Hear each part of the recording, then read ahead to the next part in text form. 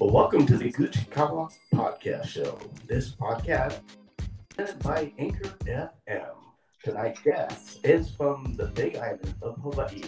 He is now spreading aloha in San Antonio, Texas. Sensational ukulele artist, Kainoa Kamaka. Welcome, Kainoa.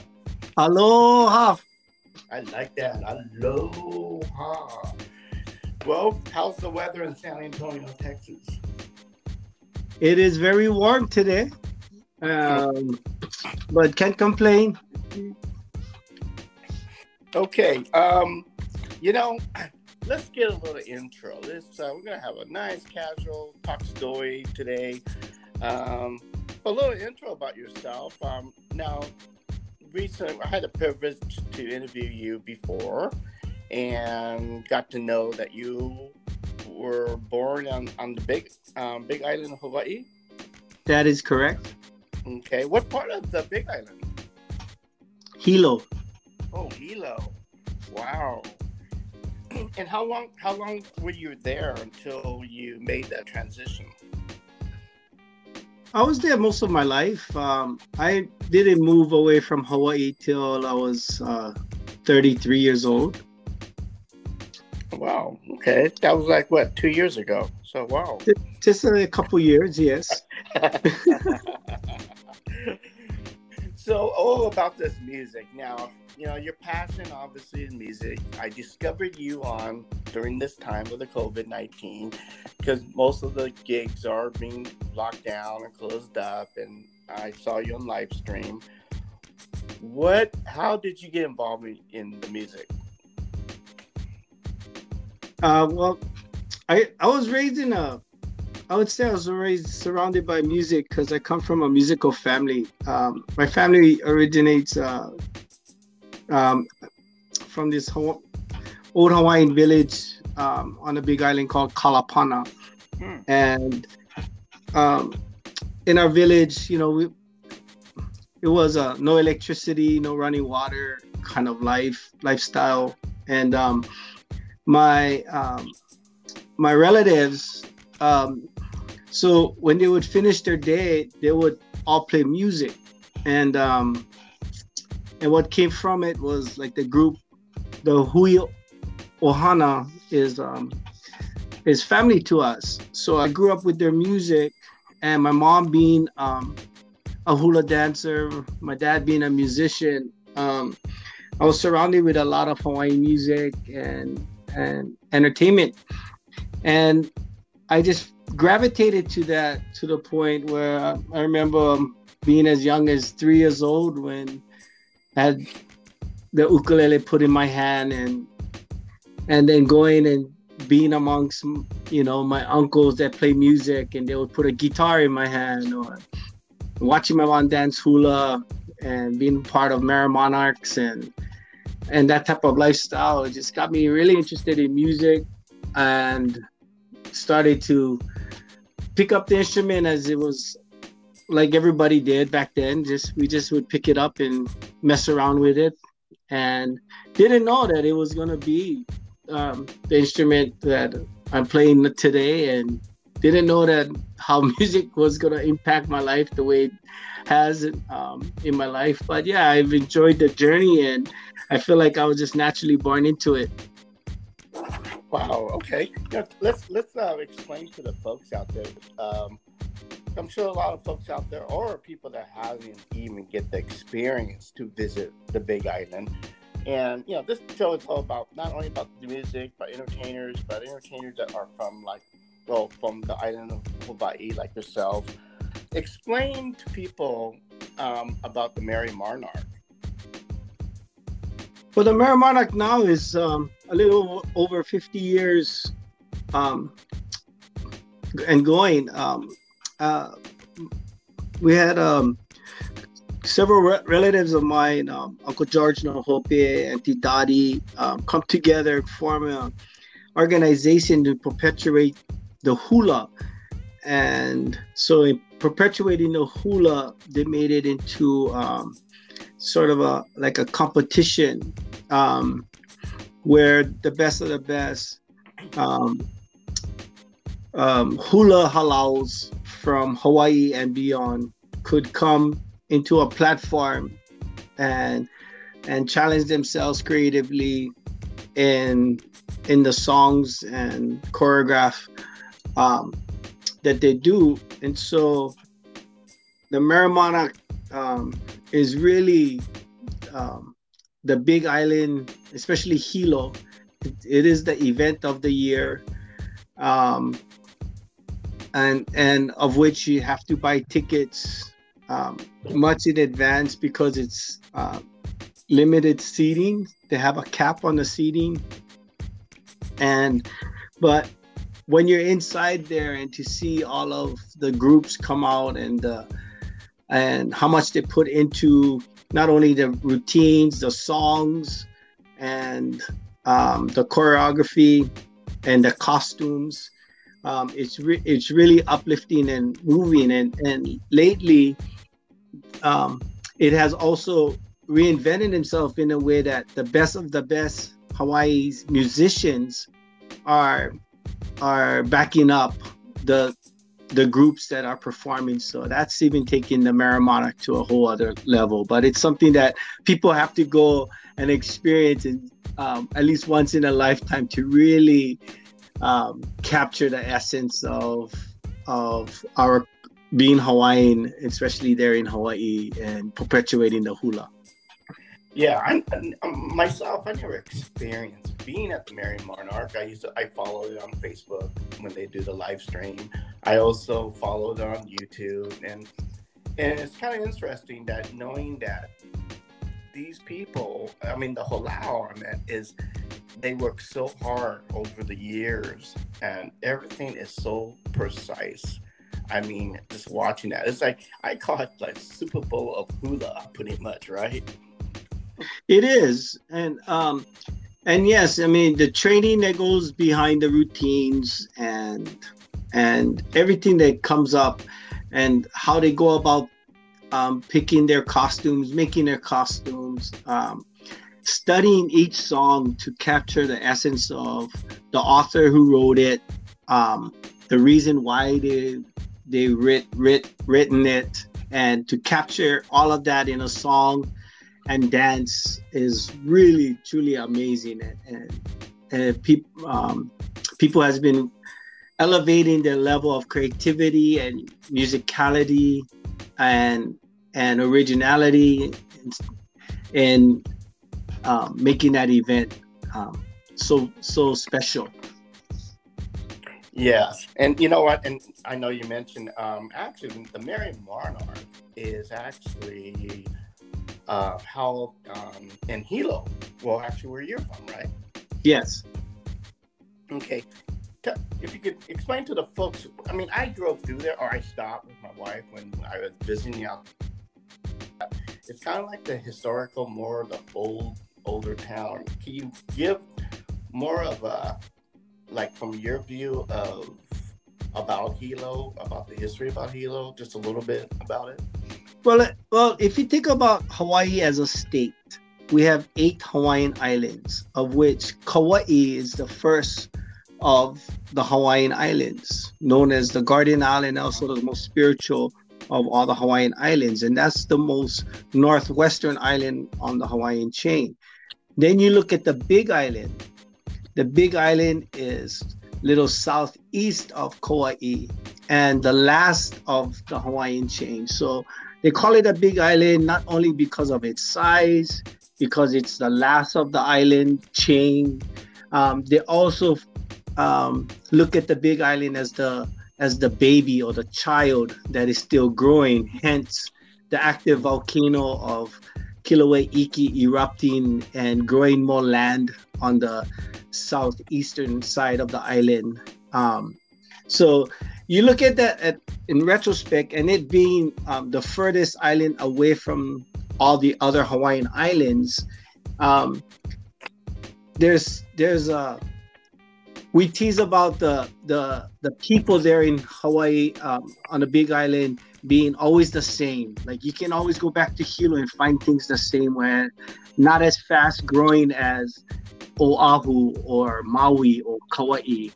And Hmm. so that's kind of that's a little that's the beauty of it. And I find like the music there is on the Big Island is so unique than all the other islands. I find a lot of uh, in the style of which the Big Island plays their music is so there's so much essence and beauty, and not to take away from any other island, but it is something special when you start really evaluating and listening to the groups that came out of Hawaii on the Big Island then and now, and you look at the young kids even to today that will never will never record an album or will never get on a big stage, but the, their love for music is so unique there. Yeah, and that's one great things. I mean, like you said earlier, not to take away from other islands, but the interesting part about it is all about the cultural environment. Like you said, I'm sure that you played your music a lot on Hilo, and you went to different islands. A lot of the different artists has their different style of playing, is because where they're from. And I take that quite incredibly interesting about that, and it's all about the culture, I think. So Yeah, because I mean, um, after college, I spent 12 years on Kauai playing music there. Kauai has some really great songwriters, and they got some really beautiful songs about Kauai being the Garden Isle. I mean, it's one of the most beautiful islands in the state of Hawaii. Um, and they have great, beautiful songs about Kauai.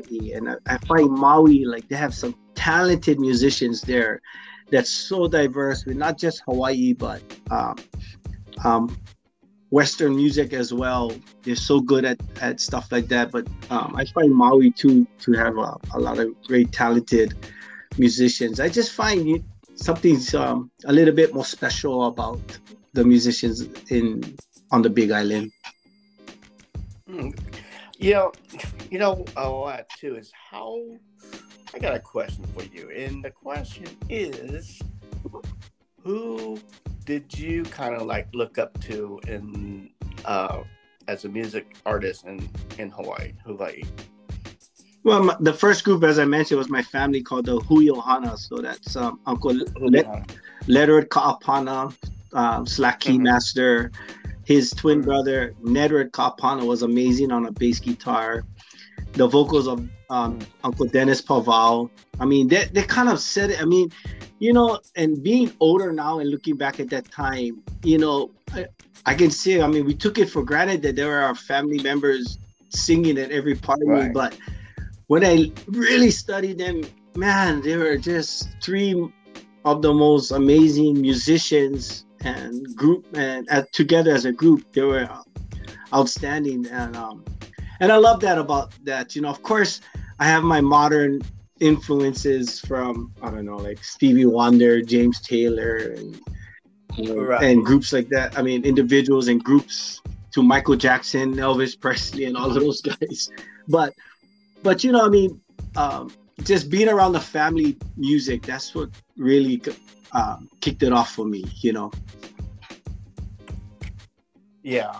It's funny. Kind of like we're on the topic about who we follow, like you said, Stevie Wonder, Elvis Presley. I grew up, and if you notice, I always request some Elvis from you. And the reason by that story, kind of, is my father had a motel in Las Vegas. So it was back in the late '60s, early '70s. I had to go out. We had to go out there. I was really young. Obviously, I couldn't go into the casinos.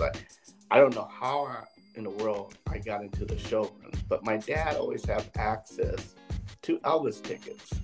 And so I grew up watching him at the old Hilton Las Vegas. And because we have to go see Elvis a lot, because my older sister was a big fan of his. I mean, she back then, they wore those wigs and whatever back then, and then she had posters all over her room. So she was a very big Elvis fan. And I remember every time we had to go and check out the motel business. My dad, like every other weekend, we were out there. He put us in the back of the station wagon and said, "Okay, we gotta go to Vegas. I gotta do some business out there." Well, the whole family got in the station wagon, and at night, when after we checked into our motel there, he treated us and go see Elvis Presley. Every time we went to Vegas, I was able to experience Elvis Presley. And I remember coming home, and my sister told me this, that I should come home and did a show in front of her that I was Elvis. Okay, put my collar up. I did.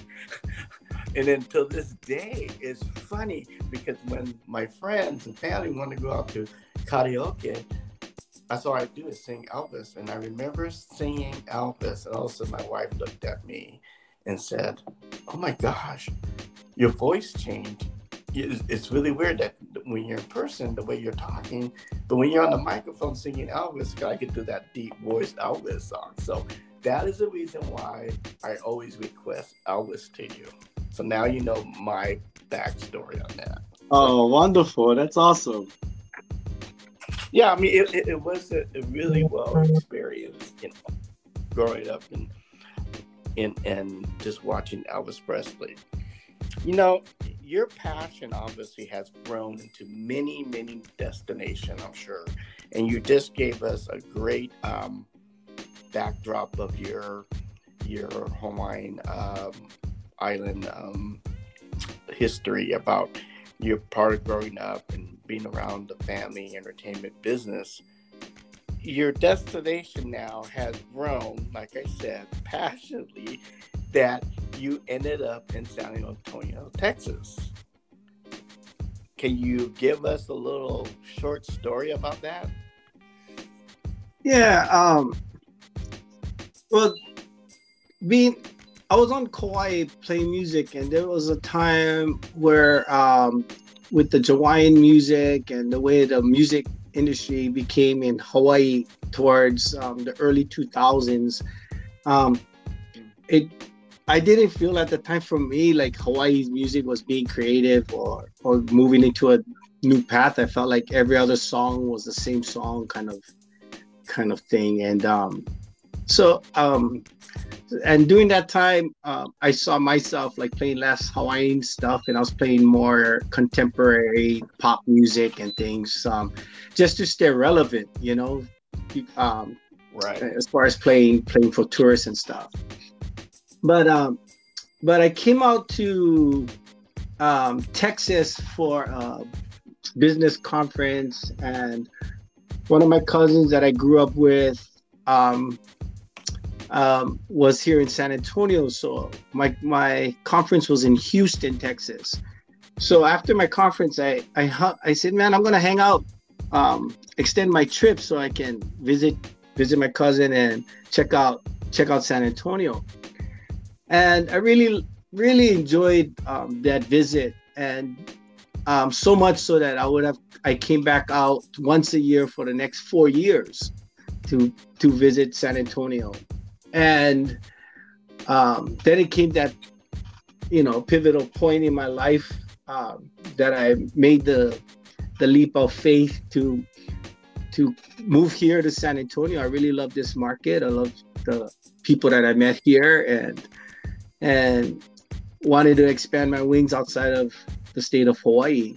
And then being here, moving up here, I didn't know what to expect, to be honest. Sure. My intention wasn't to play music and do that, because I didn't know this market or how they would accept me and my music here. And so, though I did some part-time gigs, just through word of mouth, I spent 10 of the last 10 years working at a university here at the University of Texas at San Antonio. Okay. And so that kept me busy, and I would perform every once in a while. And but I noticed my call back to music started to be more and more prevalent, the last for 6 years, and so much so that um, that I made that decision to go back playing full-time music in 2018. So, and that's where I've been enjoying my life at this point in my life and career. So, leaving a university and getting back to music has been such a blessing in disguise, because during this time, just from one of my videos online, Ko'oloa Ukulele saw it and reached out to me to invite me to become their sponsored artist. And I was so grateful to have a company like Ko'oloa reach out to me, that because stuff like that never happened to me before. So of course I said yes, and I've been a loyal artist to Ko'oloa, and they took me to Australia and performed at a ukulele festival there, and then so I've been their ambassador since then too. So you couple all of that and engaging myself back into Hawaiian music here in San Antonio. L&L Hawaiian Grill just opened up here 6 years ago, and when they first opened up, I met with the franchise owner, Auntie Sarah, and we decided we'll do one Aloha Friday a month. And we started so one Aloha Friday, I would set up there and people would grab a meal and we would play music for them for about 3 hours. And that was one way that through those efforts and being consistent and doing that for so long, that's how I got injected into the community even more, and doing more for the community. I would travel all over San Antonio and Texas and participate at all the Hawaiian festivals that they hold throughout the year in the state of Texas. So just putting myself out there and is really what contributed my success here in San Antonio as a musician. And now through COVID, this online mechanism, since all of our gigs got canceled, was a very therapeutic and healing in ways that I found that I can reach even more people in my community here in San Antonio, hence how I got to know you, or you got to know me. That is so true. I never been through San Antonio, Texas before you came on today. I went online, check it out, and I went, myself and my wife, we were supposed to drive through San Antonio, Texas on the way out towards New York, Chicago, and Virginia, where my stepson is at. He's in the Navy there. So I don't know, maybe in a way we would have met, because I would have probably tried to find, you got any Hawaiian restaurants around here? Right? So maybe in a way we would have still met, because, when I'm at a restaurant and I'm sitting there and I really appreciate the music artist that is playing, my wife will tell you this too, that I end up being their friend. We end up working together. That's always what happens. But I want to give us a little tour about San Antonio, Texas. And this is what I brought up. I got it up on my computer right now. That San Antonio is a major city in South Central Texas with a rich colony heritage. So it's got a lot of history. And they said that in 18th century, the Spanish mission preserved as a museum. There's a lot of museums out there, apparently. And the 1836 battle for the Texan independence from Mexico, following the San Antonio River. And I was checking it out there, that things to do out there. And obviously, they're really big in arts and cultural. And I'm sure that's where you fitted very well in here. But how would you, if I was going to come out, and you could probably tell the folks out there that never been visiting San Antonio, Texas, because this is like a travel segment now. Why don't you give us some things what you found when you first there, obviously you probably went sightseeing. I would too. I would sightsee to get to know my area where I'm living at. Give us a little background about San Antonio, Texas area. Well, I'm not very good at the historical value since I'm from Hawaii, but I found Right. San Antonio to be beautiful because right in downtown San Antonio, they have a beautiful river walk, which brings millions of people to San Antonio to see. It's family friendly, it's budget friendly, it's accessible. It's like being in a big city in a small town feel. It's very rich in the Hispanic culture with their um, arts, music, food, decor. It's so beautiful, and yes, and it has a lot of activities. I mean, we have, two big parks. We have a big SeaWorld and Fiesta Texas, Six Flags out here, and we have a lot of festivals cultural festivals that takes place, that really showcases the San Antonio as a community. They have a lot of places to visit, as you mentioned, from museums, arts. They have great breweries here, wines, great dining. Sounds good. And it's amazing, when you step back and just think about all the wonderful things that this community in San Antonio offers. And the most important thing for me here in San Antonio are the people. The people. And I like San Antonio better. I mean, I've connected with San Antonio better than I did with other of the big cities here in Texas. And when I was thinking about somewhere other than Hawaii to live, San Antonio is what I connected most versus the West Coast and where Las Vegas, where a lot of the Hawaiians are. Sure. And stuff. So I came a little further east, but it's been great. It's been such a blessing and a great ride, being in this community here. I've been here since 2003. Wow. Okay.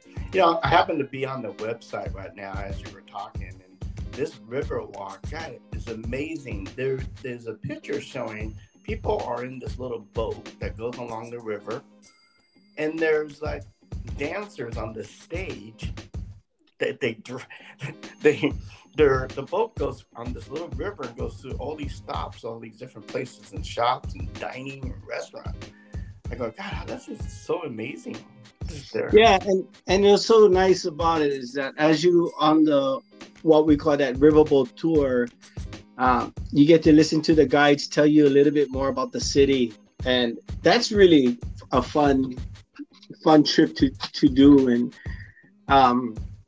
And while you're there's a lot of shopping to do and eateries, and you can visit the Alamo and the history of the Alamo and learn about that kind of things, and it's all within walking distance downtown, and like you said, it's safe. It's friendly, family friendly, and it's very easy on the pocket. Oh yeah, I bet. And man, now I'm getting really hungry because now I'm looking at the food. They have everything from Mexicans and Latin American cuisine. God, it looks so good. And it's so nice to be along the river. It shows here. I bet their margaritas are really nice out there. Oh, yes. Because you got to think, I mean, Mexico is so close to San Antonio that we really get some good, authentic cuisines here, Oh, yeah, definitely.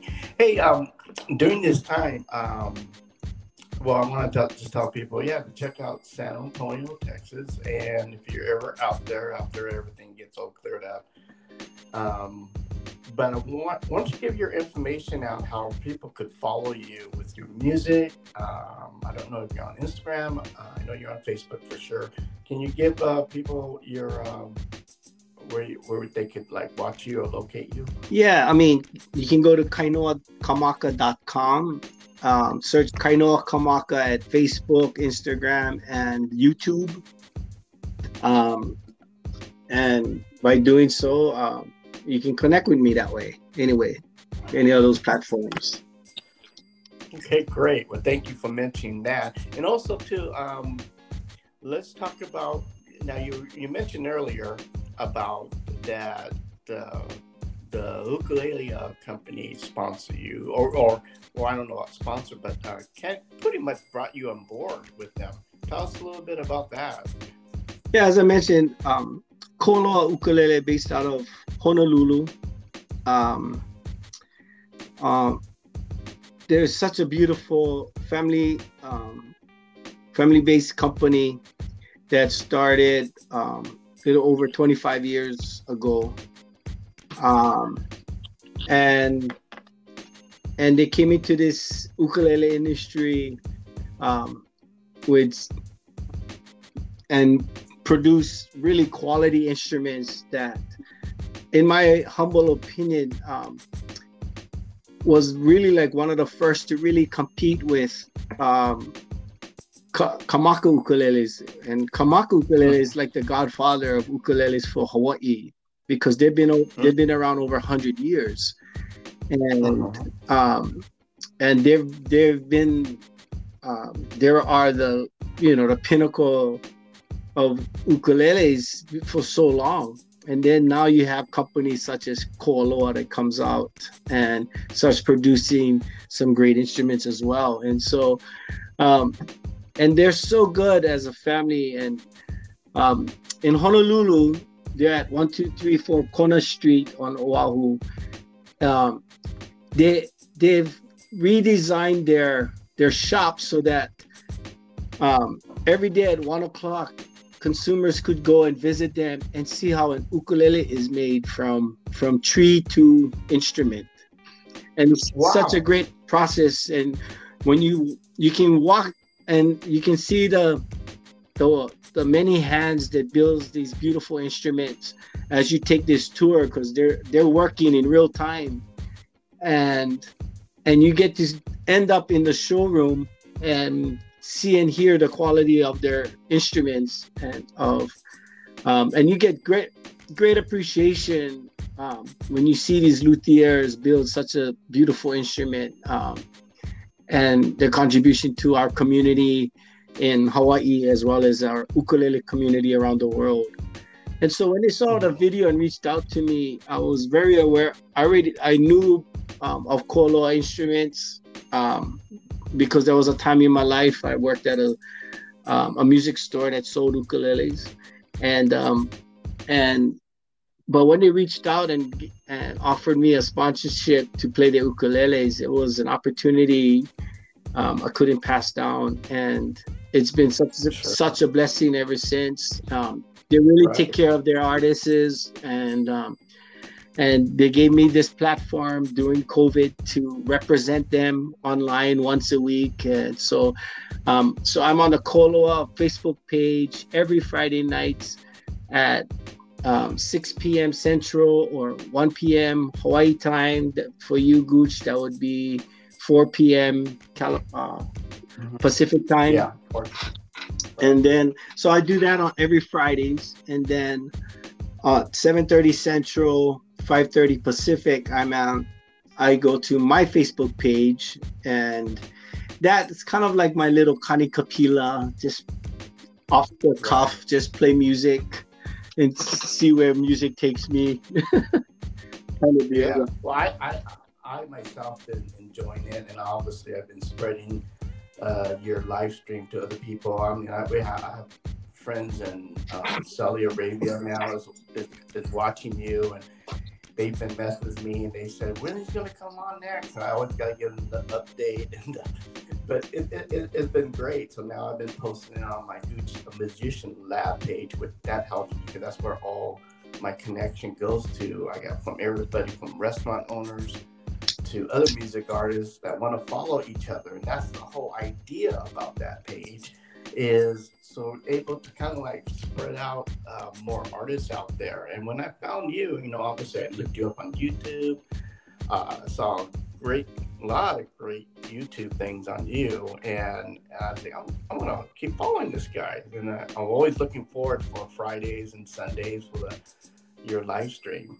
And then when you're with this Koa, you know, ukulele, I actually followed them too. I never picked up. Well, my wife does, and she's trying to teach me. But I got these typical Asian stubby fingers that I have a hard time playing. But my wife plays a lot, and I love koa wood because my wife actually got me a fish hook made out of koa. And the design on it, look, I was watching actually Joe Guam last night, and he was playing with this. I kind of like made a comment about the design in that wood, amazing.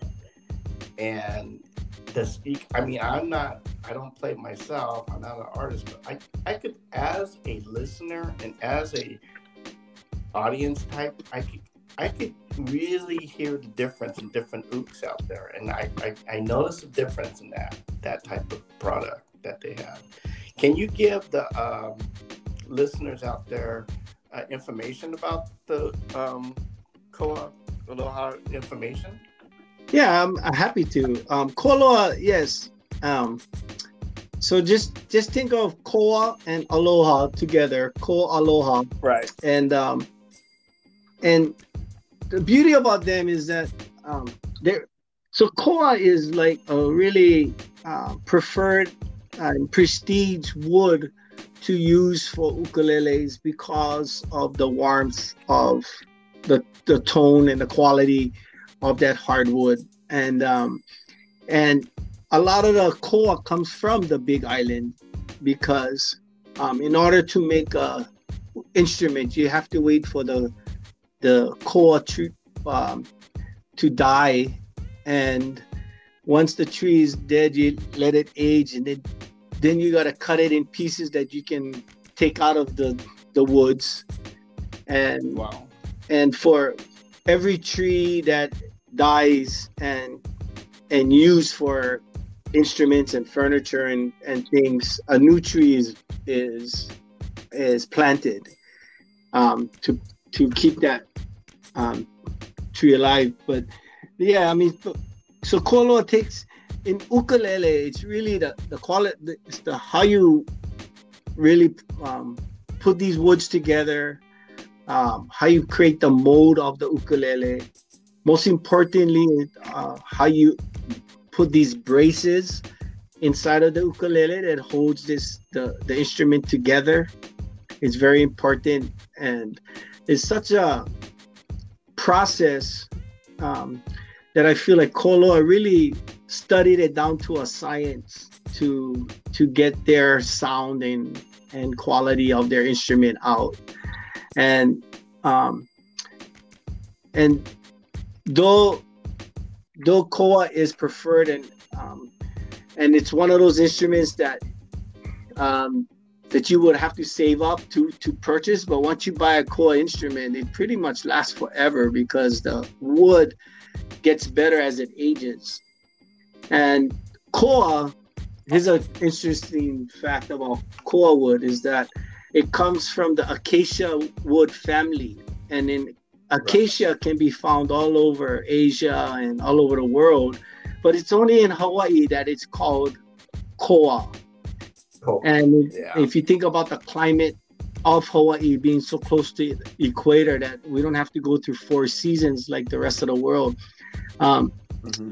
you got to imagine the wood sometimes can have some red features, can have some orange features, some yellow features in the wood.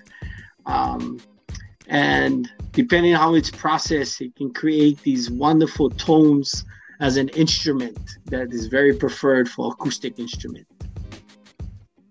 Yes, like I said earlier, I could hear the difference, and then I kind of like went back and replayed one of your live stream, and yeah, I was really correct on that, because it's like you could tell the great sound of it, and obviously, you know, the main thrust out of that is actually yourself as an artist. That it takes a talent player to actually know how to play one of those too. So, and the way that you strum yours, I'm thinking, oh my God, you'll break one fingernail, I think.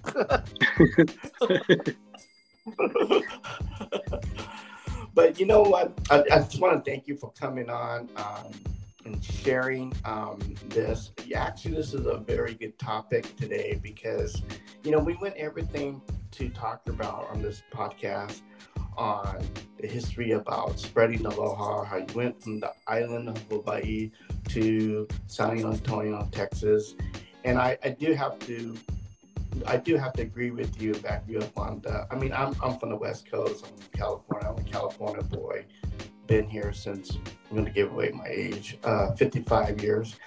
And I like California, but when you mention about, and I agree with you, because a lot of people that want to kind of like spread their wings a little bit more, there's a lot of artists out here, there's a lot of musicians out here in California, and the whole idea is having someone like yourself that has passion in the history of your culture and being Hawaiian, and taking your oud and sit down out of somewhere that probably no one ever heard about Hawaiian music in San Antonio, Texas. This is all about spreading the aloha. And that's one thing that the Kalama brothers actually mentioned, is that on one of their live feeds, is they did mention you that, you know, I want to give a shout out to Kainoa Kamaka out there in Texas. We're out here in California. And the one thing they did say, and I agree with them, is we do what we do to spread the aloha. And I think that today's topic pretty much covered everything. I just wanted to, like, again, thank you for always being open to come on and talk to me. And you're my first podcast guest, or co-host, I call it. And then we were able to just sit down casually just to talk about everything about yourself. And hopefully I could get you on again. Maybe you could play some music on podcasts and things like that. We'll see how everything works here. But Kainoa Kamaka, I wanted to thank you for coming on. Continue to be safe. I would probably have you tell everybody when you're going to be next performance at. But right now, I think it's been holding off for a while. Things are opening up slowly. I know out here in California, things are opening up slowly, where now artists are able to perform and kind of get back to work. But it's still some social distancing going on. I'm sure with yourself, the only thing that you need to do right now, continue doing live stream. And I had the privilege to actually meet you during this time, like you mentioned earlier. And it's so true that I was able to be quarantined in my own house, and what else to do? I like to listen to music, and then that's how I found you. And now here we are, connected. Now you're on my podcast show, sharing some great content for my. So I really appreciate you coming on, Kainoa. Well, thank you for the opportunity. It's my pleasure, and thank you for your interest and your support in my music and what I'm doing here. I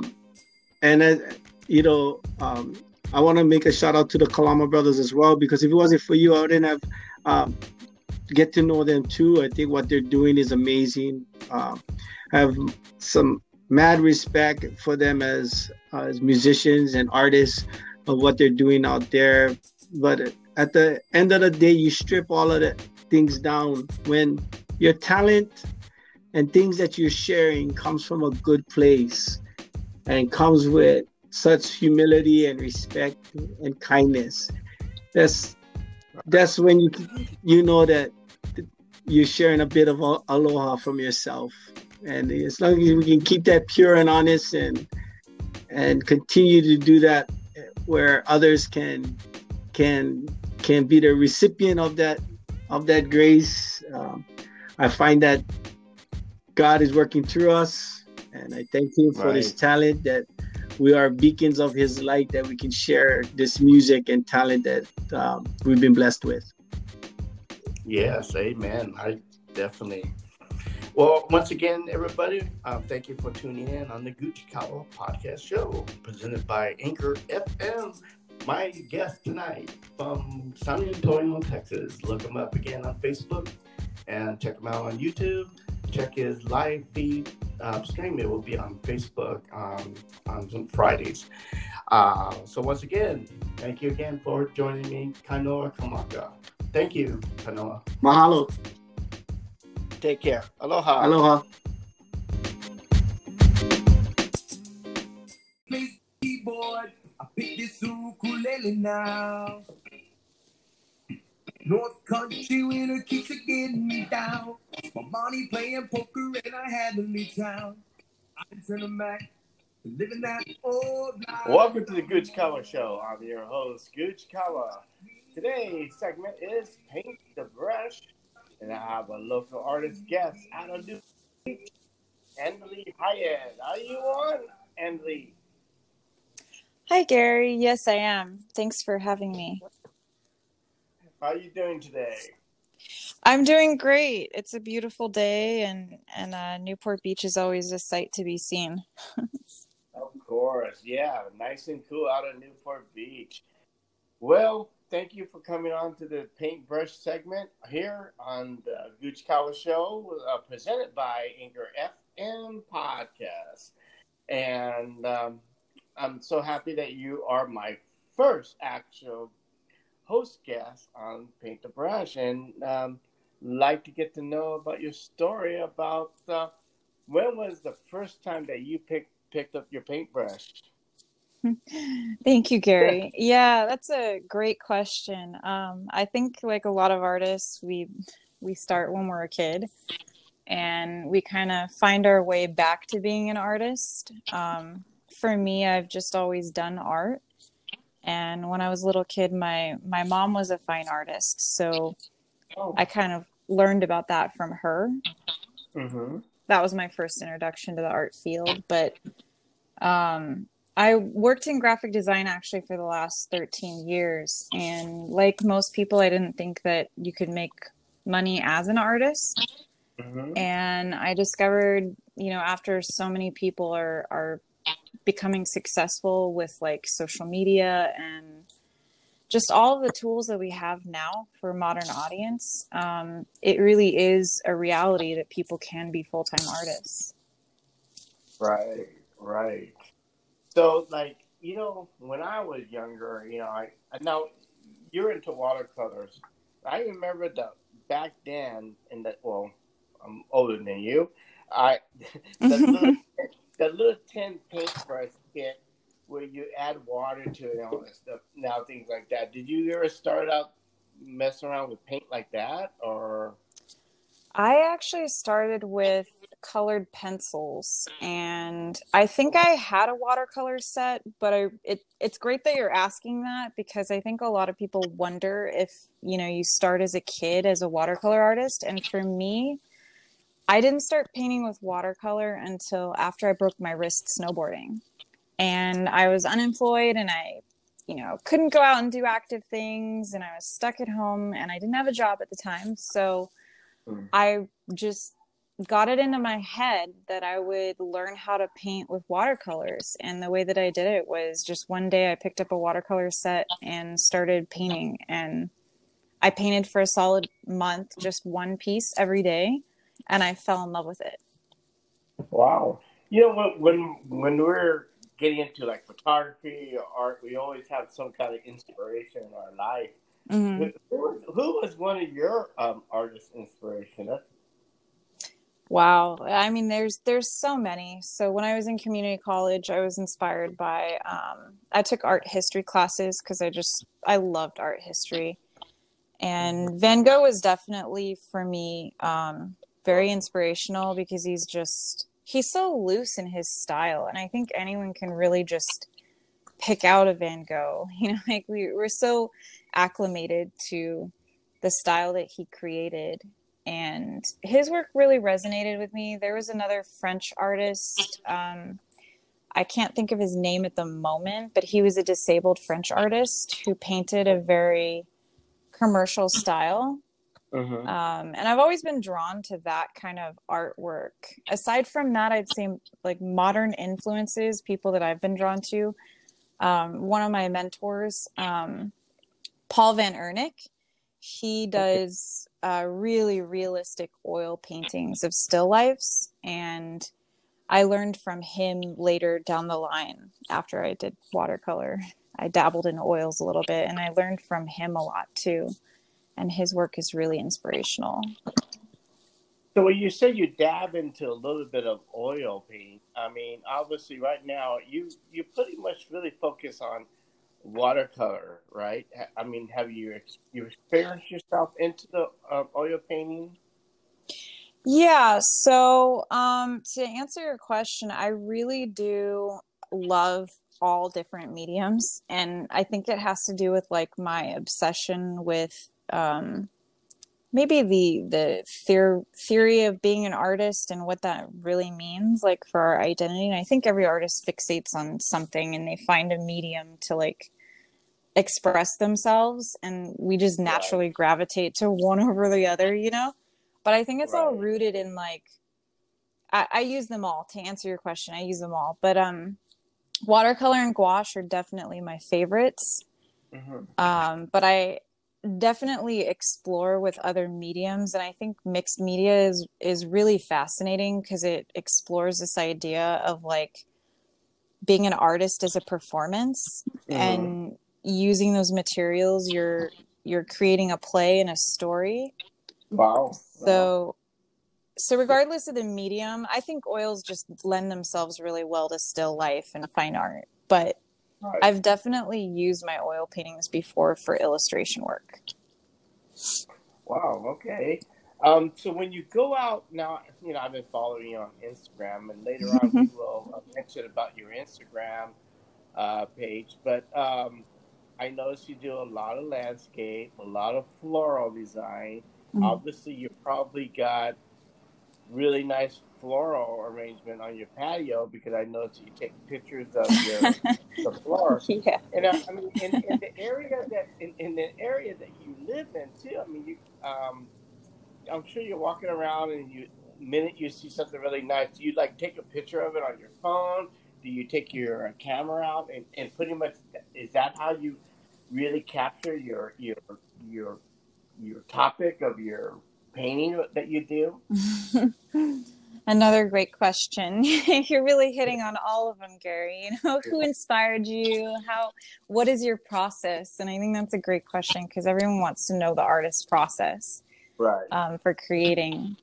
And for me, it really just depends on what medium that I'm going to pick up that day. So if I'm going to paint a floral watercolor, and that's kind of my choice, I might, you know, a lot of my work comes from my actual garden, which I have my husband to thank for, because he takes care of it and he maintains it and makes it really beautiful for me.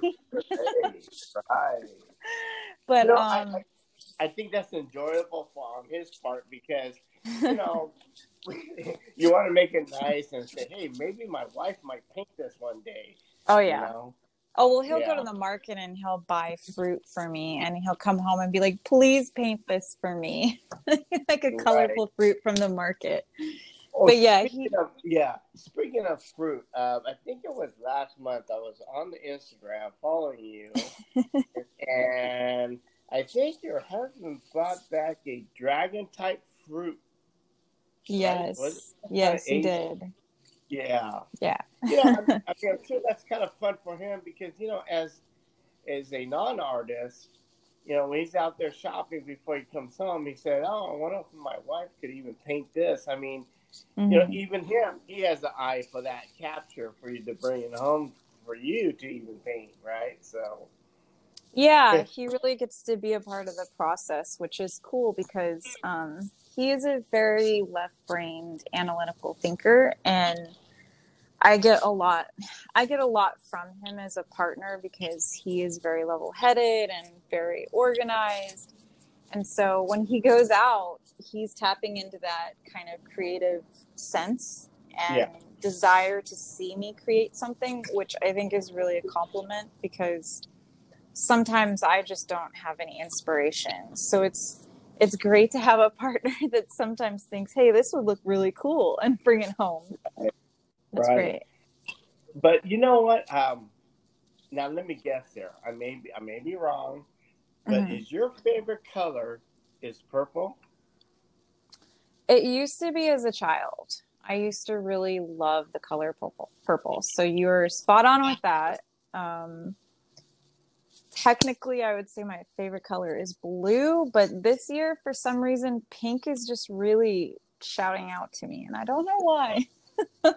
You know It's what? That is very interesting. The reason why, because like I said, I'm mhm, very observant about your work that you do, and basically most of your painting is got a little purple, got a little blue, got a little pink. So I was just mhm. wondering if that happens to be a part of an artist's mood type. You know what I mean? Yeah, definitely. I think social media is a little bit limiting though because everyone has to have like their grid look a certain way and whatnot. So I'm really thankful that mine looks cohesive naturally because I'm just drawn to that kind of a color palette, like you've noticed. And it makes me happy you noticed that because it means I am sticking within my style and it shows through my work, which is great.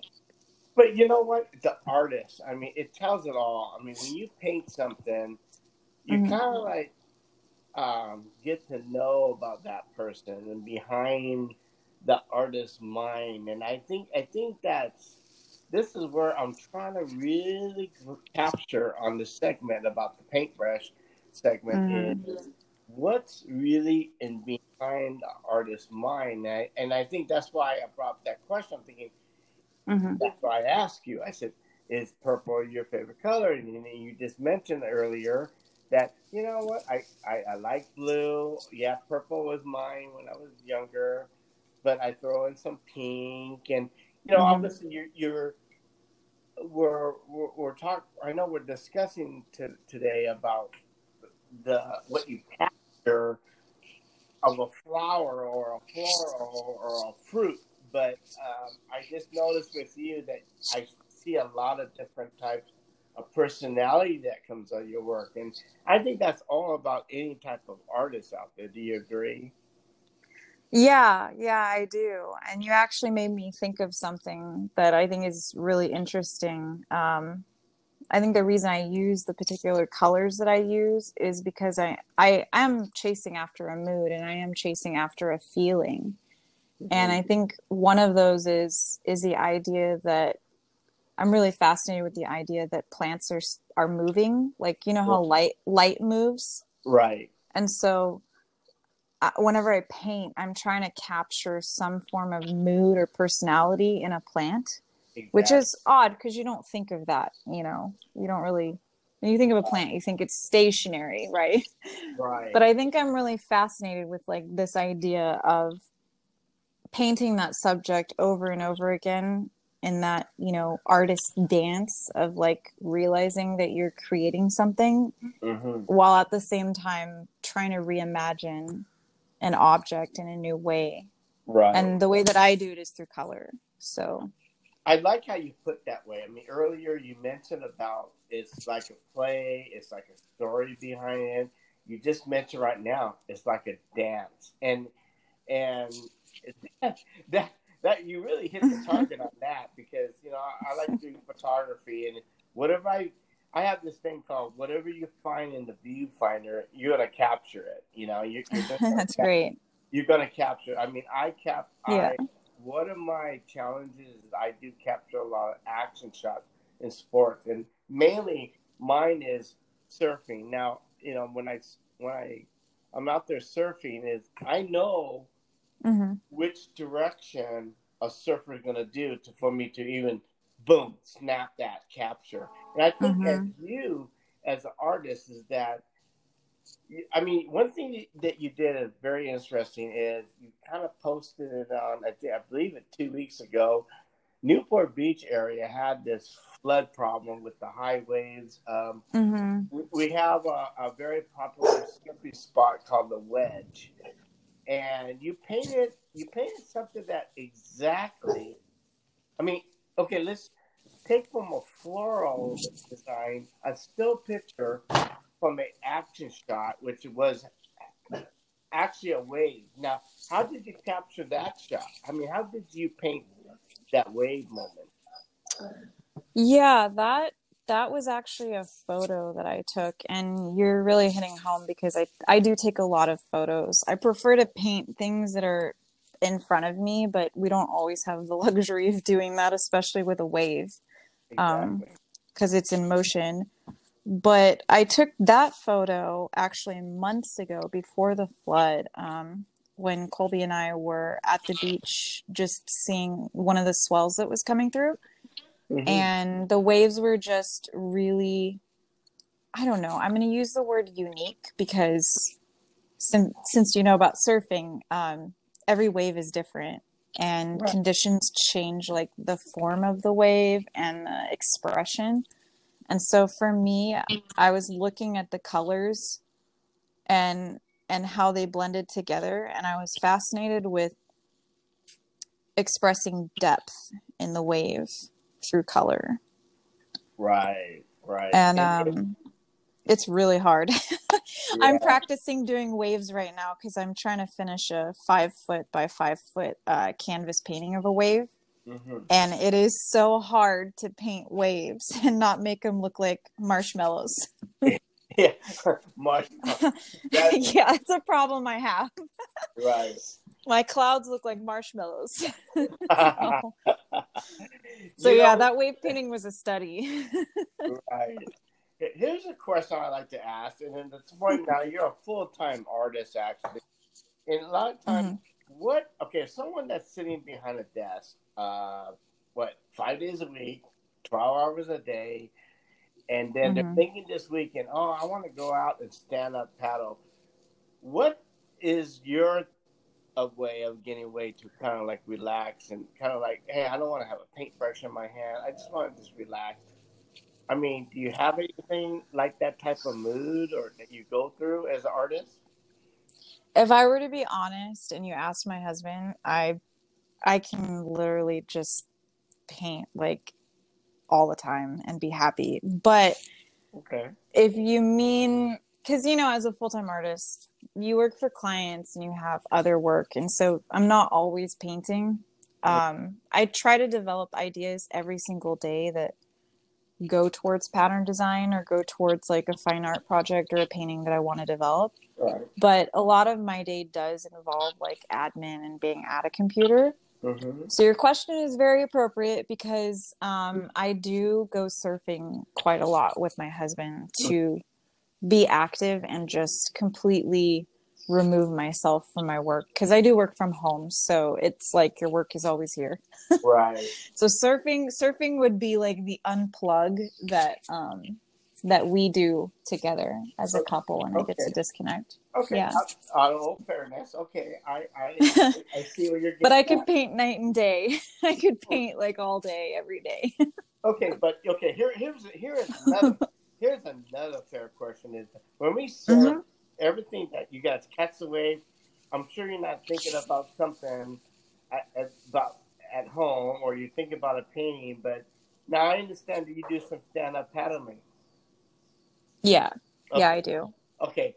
Yeah, I So actually stand up paddle surf. So um we paddle in the bay sometimes, but we mostly paddle in the ocean and surf. So okay. Okay, let's take this now. Now, see, I'm trying to yeah. I'm trying to really dig deep into an artist's mind, and what I'm trying to get at is that when you're on the still water, now the area like let's say a marina, and you stand up paddling, are you thinking about anything that you see in someone's like I mean, I'm sure you're paddling by these nice homes that has a dock, probably a nice garden. Are you thinking at that moment about some kind of painting capture that? Oh, I want to do that when I get home. Yeah. Okay. Yeah, definitely. Yeah. I mean, when I'm surfing, not so much, but when I Right. pretty much all throughout the day, I see things that I want to capture, just like the photographer's eye. Like Right. you see so many things that you want to capture in some sort of essence. Exactly. Now, if anybody Mm-hmm. out there want to follow Annalie Hyatt, but by the way, Annalie Hyatt has on Instagram. Do you want to? Why don't you share your Instagram IG Yeah. item? Yes. Thank you, Gary. So if you want to follow me, my handle is dreamin.color. And I also have a Patreon account. So I've been invited to teach some courses in the local community on like digital art and everything. So I've been developing my Patreon account so that I can open it up to a wider audience and people can learn more about just watercolor and digital art and all of it. Mm-hmm. So I'll have some courses on Patreon. So you can find me there. My handle on there is Andalie M. So it's patreon.com/AndalieM. Nice, nice. So then, as a full-time artist now, obviously you made this into a business type. Do you sell some of your work? Do you enter a lot of these trade shows? Obviously, right now that we are not able to get out there to show our work. But what have you been doing before the COVID-19 started? Yeah, definitely. That's a great question. Because for me, it kind of grew into the trade show business. And it started with me having an Etsy store where I did portraits on mugs, to be honest with you. Mm-hmm. That's where my business kind of began, and I was working full time. And then when I went back to my Etsy business a few years later, I started just doing my watercolor art and then surface pattern design. So for me, it's multiple things. So I have a course on Skillshare. I sell my art on Etsy and then also on my personal website. I have you probably saw, but I just posted the new face mask that I developed. I'm putting my art on products now. And then I also have personal clients. So I do a lot of logo rebranding. I get approached for that a lot because people see my style and they want to have that kind of, that mood embedded in their brand because it fits for them. So I get approached a lot for branding. And I think that's about it. Now, if I have, let's say I want you to do maybe some. Okay, let me take this. How about a kind of like a nice napkin, or out of material, not a paper napkin, but let's say a napkin that I want to maybe display in my wife's kitchen, or my wife and I want to come to you and have you design something. That's something that you can do. Yeah, definitely. So I sell fine art prints. It just depends on the type of product. And I've had clients approach me for that kind of thing too, where they want a promotional item or a print or a stationery card and they just want something custom. So I can actually order those for, one-off commissions. Yeah. You mentioned about a website. Can you tell the folks out there about what your website is? Yeah, so it's AndalieHyatt.com, and I basically have my portfolio and a lot of my current illustration work on there. And I have a section where if you want phone cases or, face masks, I'm actually going to get into other types of products, and I'm kind of excited. I haven't really announced this on my social, but I really want to do pillows, like throw pillows. Okay. I think I have some floral designs for that I'm really excited about.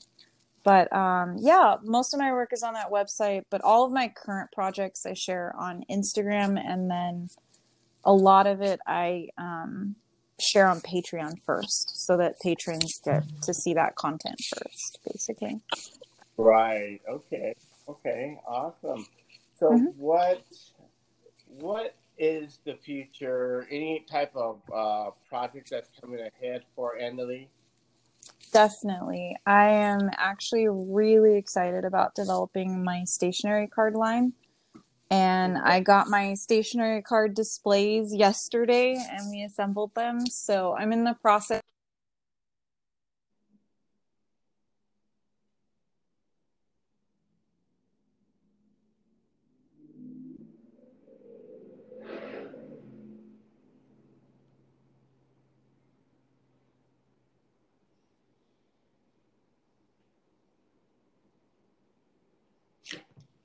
Looks like we kind of lost Annalie there.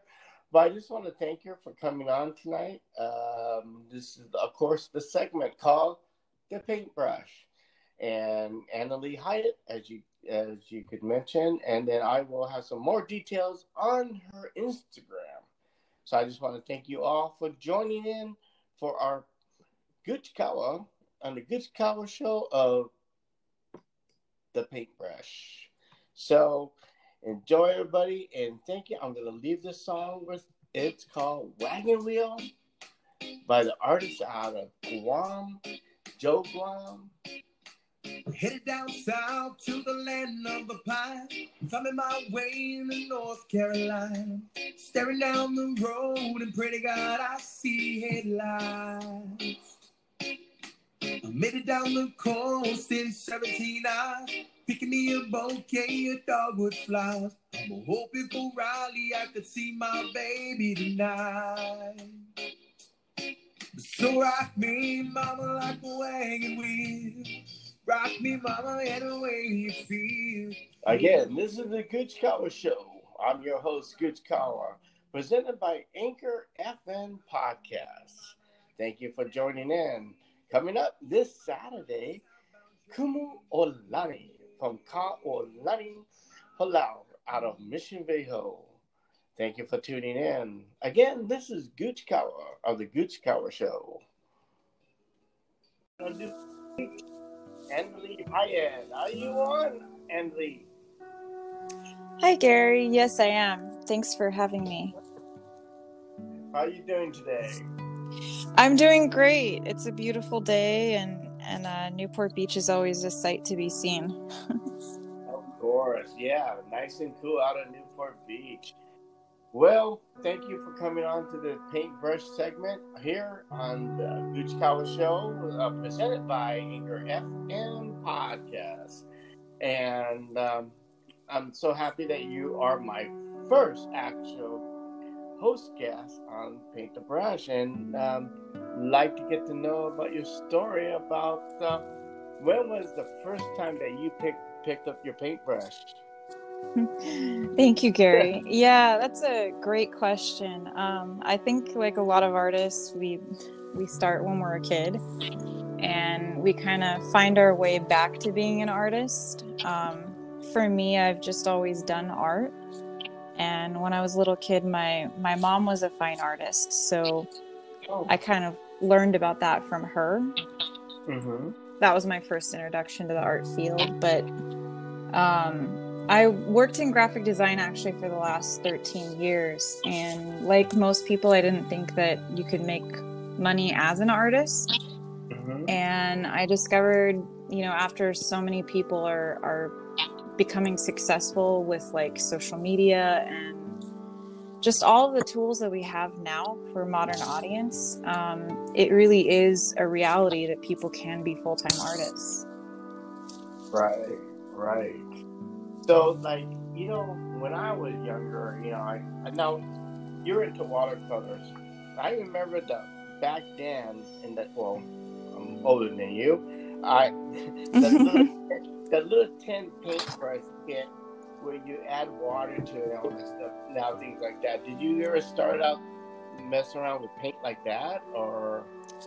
I actually started with colored pencils, and I think I had a watercolor set, but it's great that you're asking that, because I think a lot of people wonder if you start as a kid as a watercolor artist. And for me, I didn't start painting with watercolor until after I broke my wrist snowboarding, and I was unemployed, and I couldn't go out and do active things, and I was stuck at home, and I didn't have a job at the time. So I just got it into my head that I would learn how to paint with watercolors. And the way that I did it was just one day I picked up a watercolor set and started painting. And I painted for a solid month, just one piece every day. And I fell in love with it. Wow. When we're getting into like photography or art, we always have some kind of inspiration in our life. Mm-hmm. Who was one of your artist inspiration? Wow. I mean, there's so many. So when I was in community college, I was inspired by, I took art history classes because I loved art history. And Van Gogh was definitely, for me, very inspirational because he's so loose in his style. And I think anyone can really just pick out a Van Gogh. Like we're so acclimated to the style that he created. And his work really resonated with me. There was another French artist. I can't think of his name at the moment, but he was a disabled French artist who painted a very commercial style. Mm-hmm. And I've always been drawn to that kind of artwork. Aside from that, I'd say like modern influences, people that I've been drawn to. One of my mentors, Paul Van Ernek, he does really realistic oil paintings of still lifes, and I learned from him later down the line after I did watercolor. I dabbled in oils a little bit, and I learned from him a lot too, and his work is really inspirational. So when you say you dab into a little bit of oil paint, I mean, obviously right now you pretty much really focus on watercolor, right? I mean, have you experienced yourself into the oil painting? Yeah, so to answer your question, I really do love all different mediums, and I think it has to do with like my obsession with maybe the theory of being an artist and what that really means, like for our identity. And I think every artist fixates on something and they find a medium to like express themselves, and we just naturally gravitate to one over the other, but I think it's all rooted in like I use them all. To answer your question, I use them all, but watercolor and gouache are definitely my favorites. Mm-hmm. But I definitely explore with other mediums, and I think mixed media is really fascinating because it explores this idea of like being an artist as a performance. Mm-hmm. And using those materials, you're creating a play and a story. Wow. So regardless of the medium, I think oils just lend themselves really well to still life and fine art. But I've definitely used my oil paintings before for illustration work. Wow, okay. So when you go out now, I've been following you on Instagram, and later on we will mention about your Instagram page. But I noticed you do a lot of landscape, a lot of floral design. Mm-hmm. Obviously, you probably got really nice floral arrangement on your patio, because I noticed you take pictures of the floor. Yeah. And I mean, in the area that you live in too. I mean, I'm sure you're walking around, and the minute you see something really nice, do you like take a picture of it on your phone? Do you take your camera out and pretty much, is that how you really capture your topic of your painting that you do? Another great question. You're really hitting on all of them, Gary. Who inspired you? What is your process? And I think that's a great question, because everyone wants to know the artist's process, right? For creating. And for me, it really just depends on what medium that I'm going to pick up that day. So if I'm going to paint a floral watercolor, and that's kind of my choice, I might, a lot of my work comes from my actual garden, which I have my husband to thank for, because he takes care of it and he maintains it and makes it really beautiful for me. But I think that's enjoyable on his part, because you want to make it nice and say, hey, maybe my wife might paint this one day. Oh You yeah. know?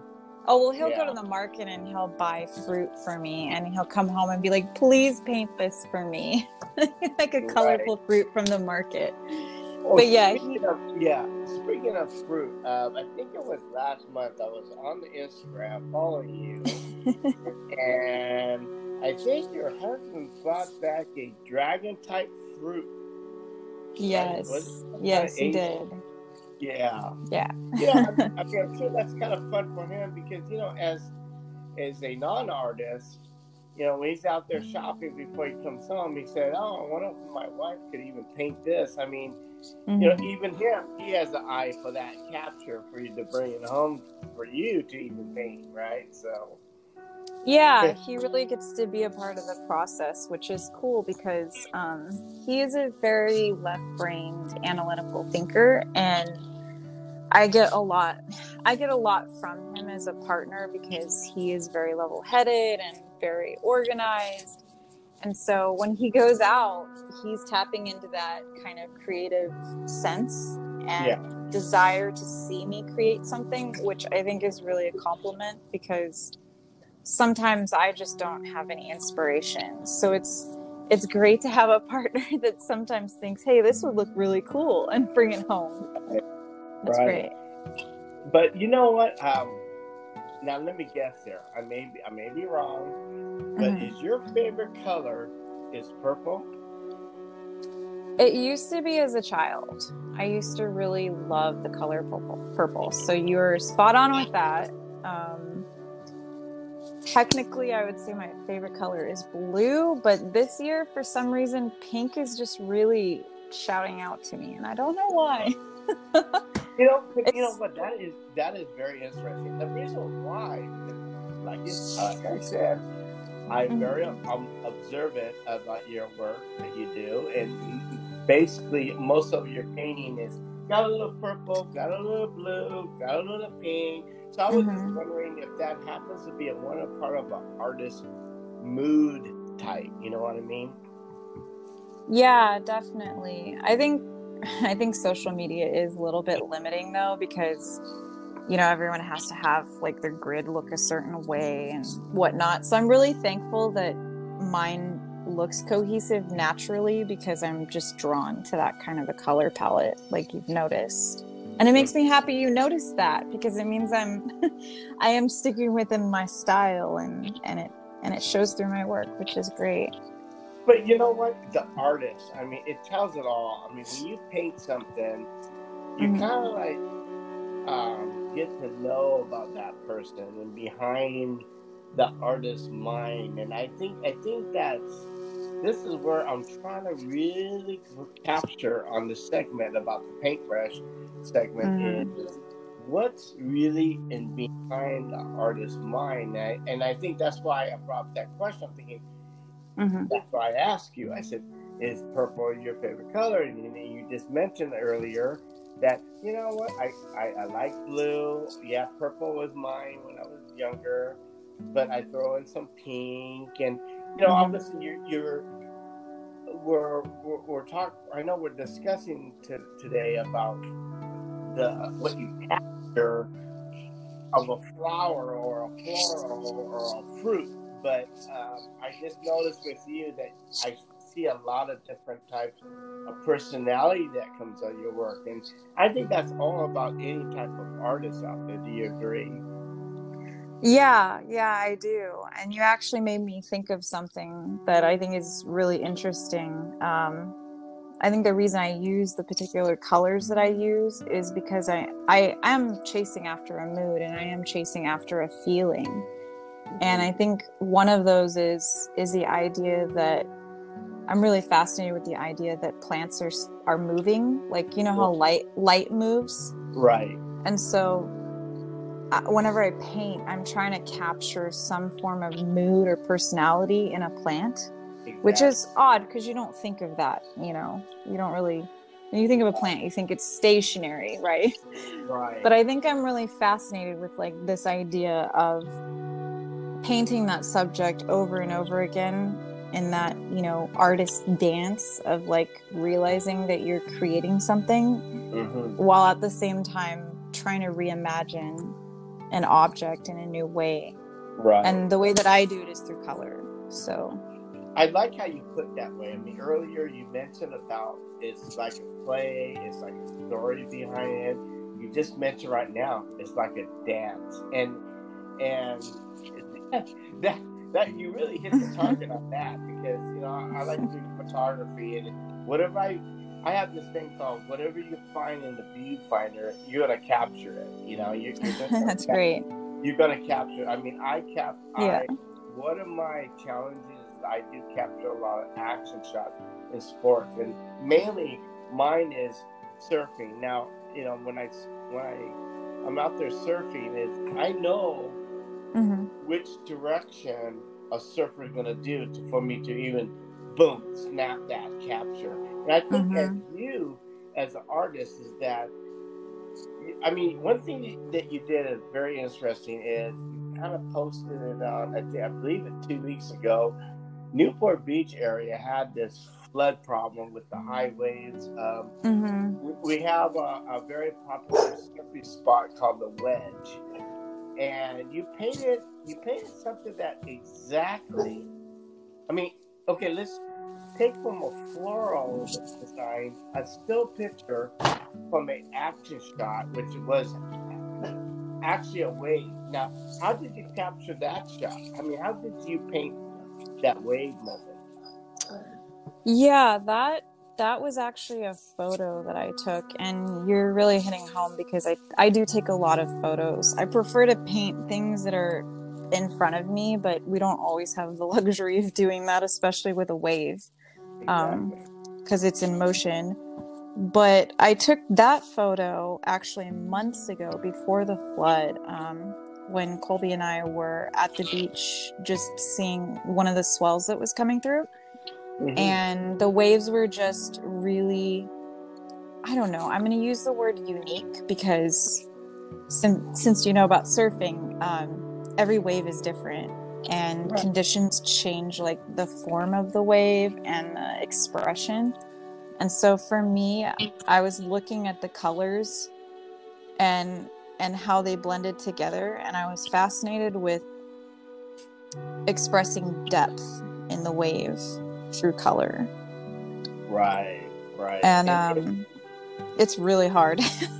I'm practicing doing waves right now because I'm trying to finish a 5-foot by 5-foot canvas painting of a wave.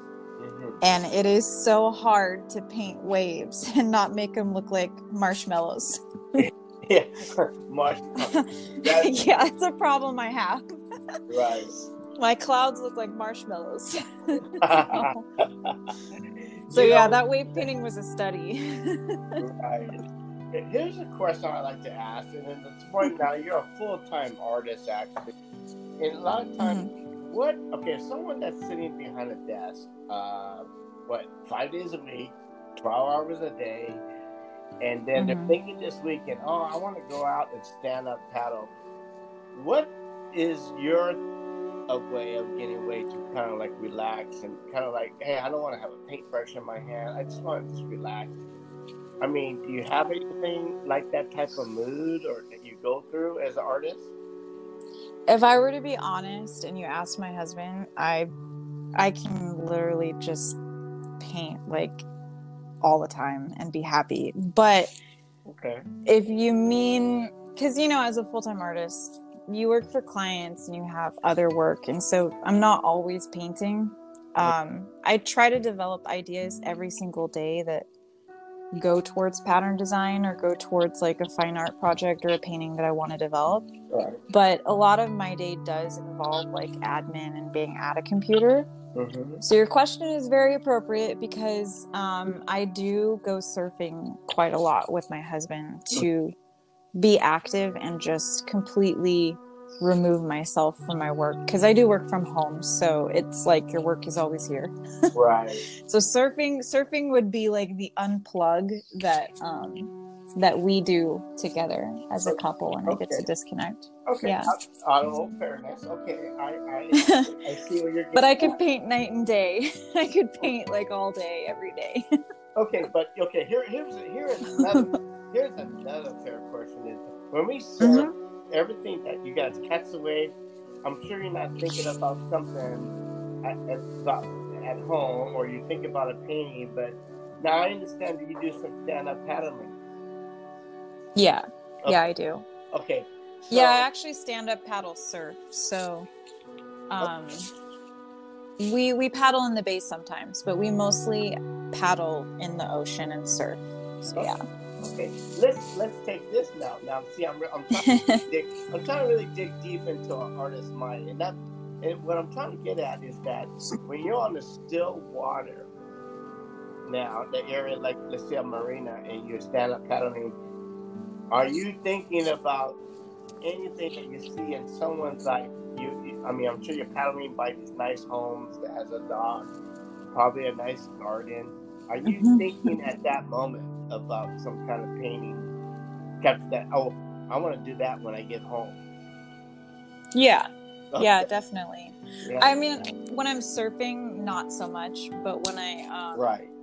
pretty much all throughout the day, I see things that I want to capture, just like the photographer's eye. Like you, right? You see so many things that you want to capture in some sort of essence. Exactly. Now, if anybody out there want to follow Annalie Hyatt, by the way, Annalie Hyatt has on Instagram. Do you want to? Why don't you share your Instagram IG? Yes. Thank you, Gary. So if you want to follow me, my handle is dreamin.color. And I also have a Patreon account. So I've been invited to teach some courses in the local community on like digital art and everything. So I've been developing my Patreon account so that I can open it up to a wider audience and people can learn more about just watercolor and digital art and all of it. So I'll have some courses on Patreon. So you can find me there. My handle on there is Andalie M. So it's patreon.com/AndalieM. Nice. So then, as a full-time artist now, obviously you made this into a business type. Do you sell some of your work? Do you enter a lot of these trade shows? Obviously, right now that we are not able to get out there to show our work. But what have you been doing before the COVID-19 started? Yeah, definitely. That's a great question. Because for me, it kind of grew into the trade show business. And it started with me having an Etsy store where I did portraits on mugs, to be honest with you. That's where my business kind of began, and I was working full time. And then when I went back to my Etsy business a few years later, I started just doing my watercolor art and then surface pattern design. So for me, it's multiple things. So I have a course on Skillshare. I sell my art on Etsy, and then also on my personal website. I have you probably saw, but I just posted the new face mask that I developed. I'm putting my art on products now. And then I also have personal clients. So I do a lot of logo rebranding. I get approached for that a lot because people see my style and they want to have that kind of, that mood embedded in their brand because it fits for them. So I get approached a lot for branding. And I think that's about it. Now, if I have, let's say I want you to do maybe some. Okay, let me take this. How about a kind of like a nice napkin, out of material, not a paper napkin, but let's say a napkin that I want to maybe display in my wife's kitchen, or my wife and I want to come to you and have you design something. That's something that you can do. Yeah, definitely. So I sell fine art prints. It just depends on the type of product. And I've had clients approach me for that kind of thing too, where they want a promotional item or a print or a stationery card, and they just want something custom. So I can actually order those for, one-off commissions. Yeah. You mentioned about a website. Can you tell the folks out there about what your website is? Yeah, so it's andalehyatt.com, and I basically have my portfolio and a lot of my current illustration work on there. And I have a section where if you want phone cases or, face masks, I'm actually going to get into other types of products, and I'm kind of excited. I haven't really announced this on my social, but I really want to do pillows, like throw pillows.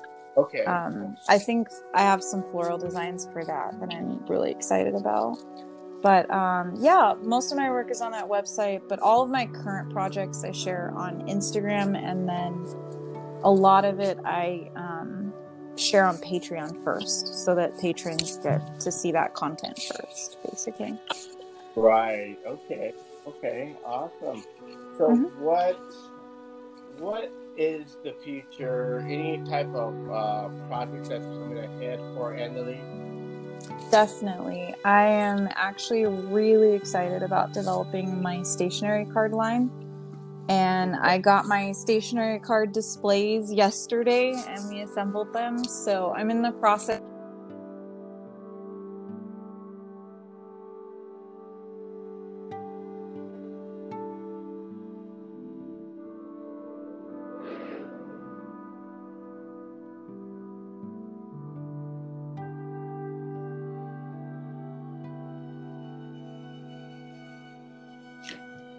Looks like we kind of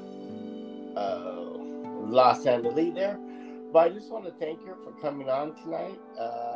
This is, of course, the segment called The Paintbrush, and Annalie Hyatt, as you could mention, and then I will have some more details on your Instagram. So I just want to thank you all for joining in for our Guchikawa on the Guchikawa show of The Paintbrush. So enjoy, everybody, and thank you. I'm going to leave this song with, it's called Wagon Wheel by the artist out of Guam, Joe Guam. Headed down south to the land of the pine. Thumbing my way into North Carolina.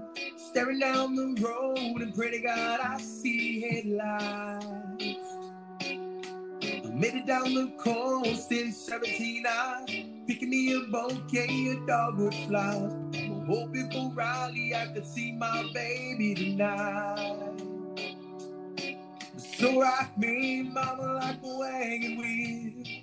Rock me, mama, any way you feel. Again, this is the Guchikawa Show. I'm your host, Guchikawa, presented by Anchor FM Podcast. Thank you for joining in.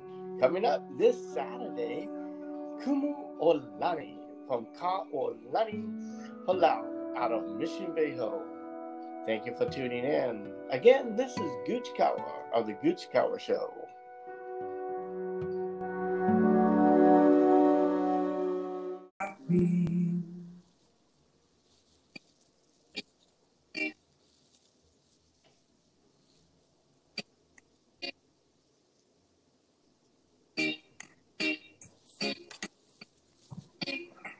Headed down south to the land of the pine. Thumbing my way into North Carolina. Staring down the road and pray to God I see headlights. I made it down the coast in 17 hours. Picking me a bouquet of dogwood flowers. Hoping for Raleigh I could see my baby tonight. So rock me, mama, like a wagon wheel. Rock me, mama, any way you feel. Hey, mama, rock me. Rock me, mama, like the wind and the rain. Rock me, mama, like a southbound train. Hey, mama, rock me.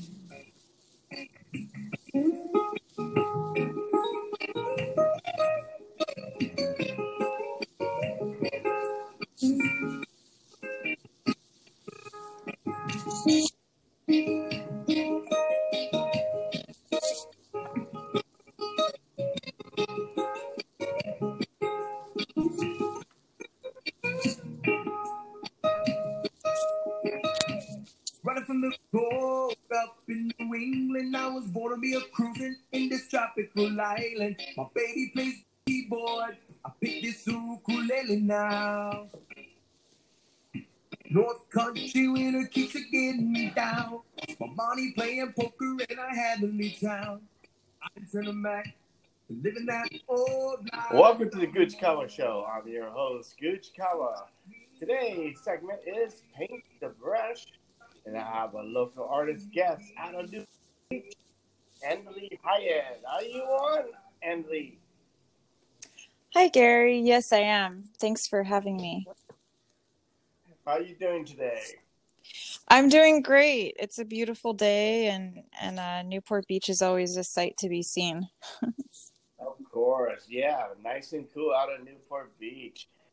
Well, thank you for coming on to the Paintbrush segment here on the Gooch Kawa Show, presented by Anchor FM Podcast.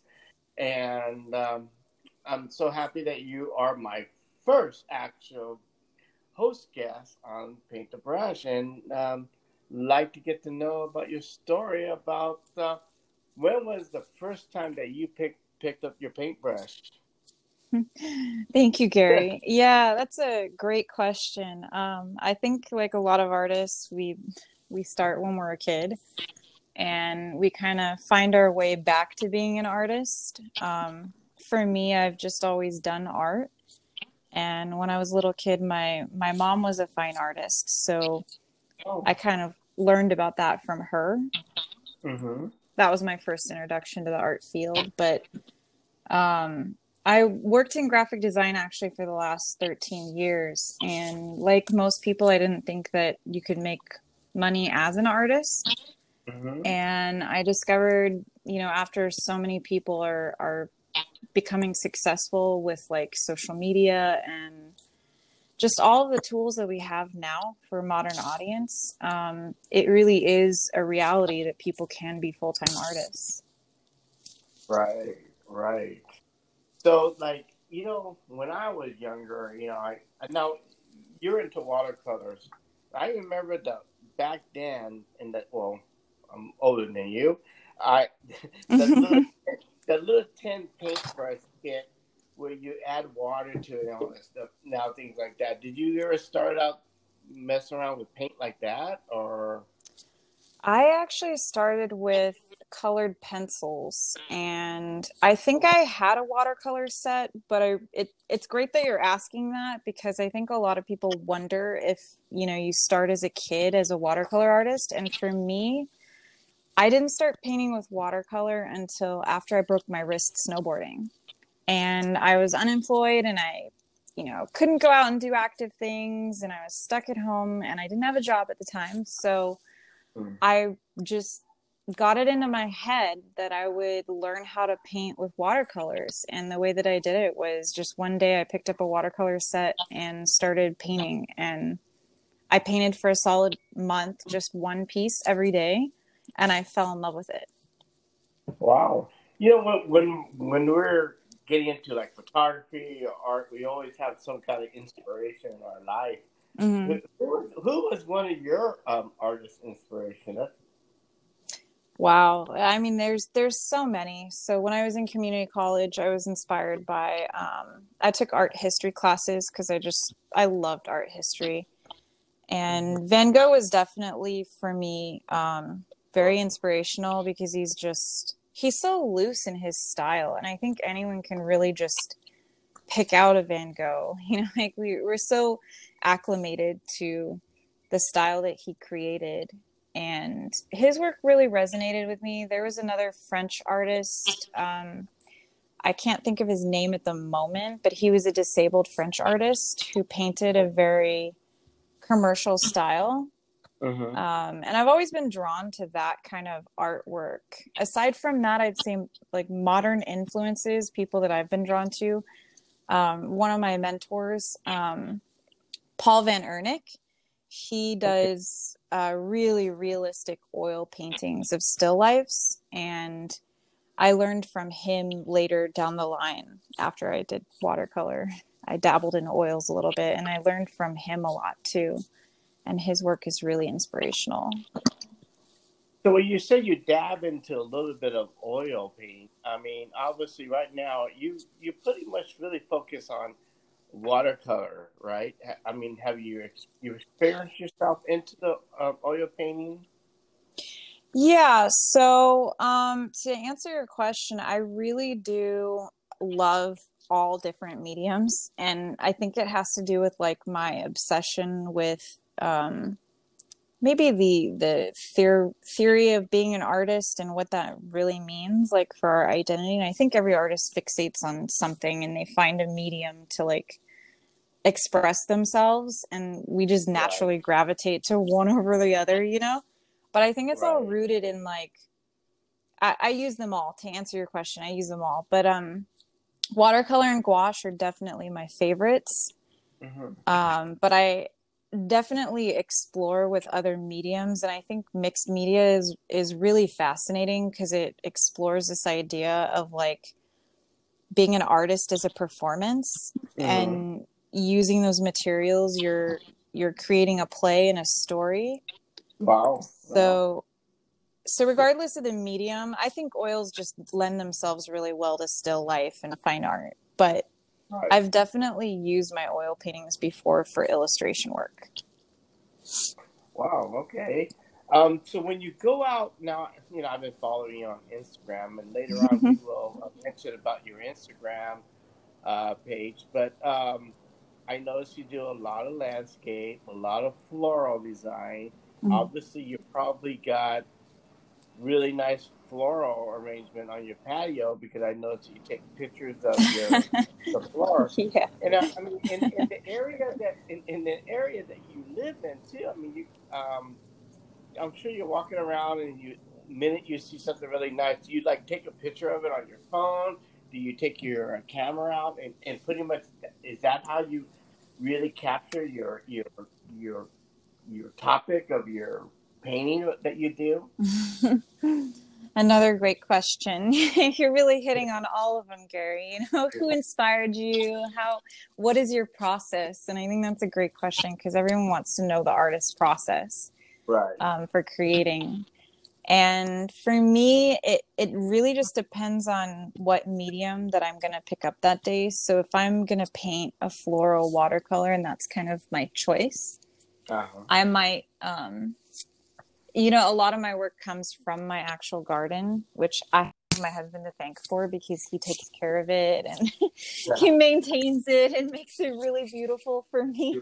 Hey, right.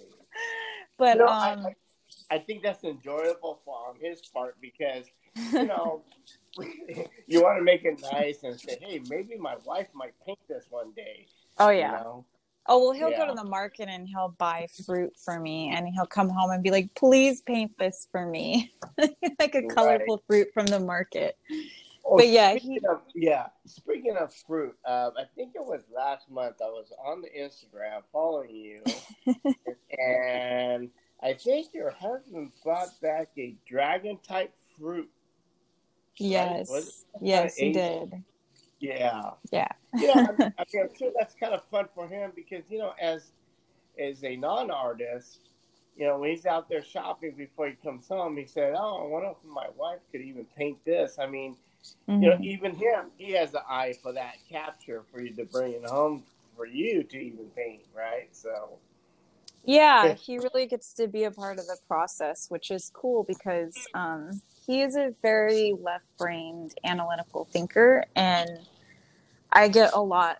I get a lot from him as a partner because he is very level-headed and very organized. And so when he goes out, he's tapping into that kind of creative sense yeah, and desire to see me create something, which I think is really a compliment because sometimes I just don't have any inspiration. So it's great to have a partner that sometimes thinks, "Hey, this would look really cool," and bring it home. That's right. great. But you know what? Now let me guess here. I may be wrong, but Hmm. is your favorite color is purple?